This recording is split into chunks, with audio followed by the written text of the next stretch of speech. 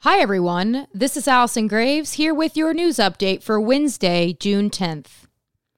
For the past week, the number of new coronavirus cases reported each day across Florida has been nearly 1,000 or more. Tuesday continued the streak with the state reporting 1,096 more cases.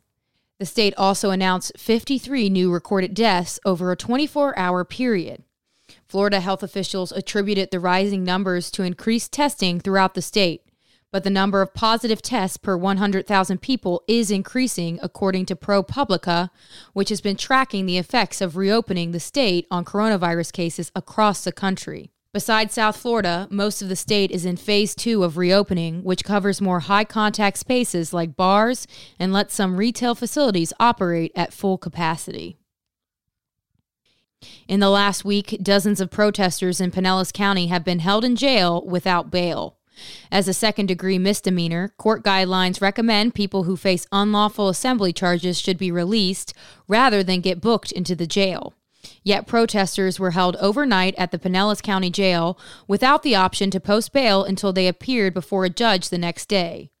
At protesters' first court appearances, judges imposed $1,000 bail, which is 4 times the recommended high bail amount for a charge of that level.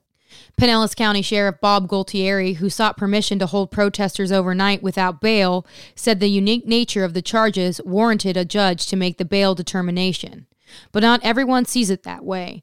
Public Defender Bob Dillinger called the bail issue unusual and said he hadn't seen bail amounts that high in the 45 years since he's been working. For the latest on the protests in this story, please visit tampabay.com.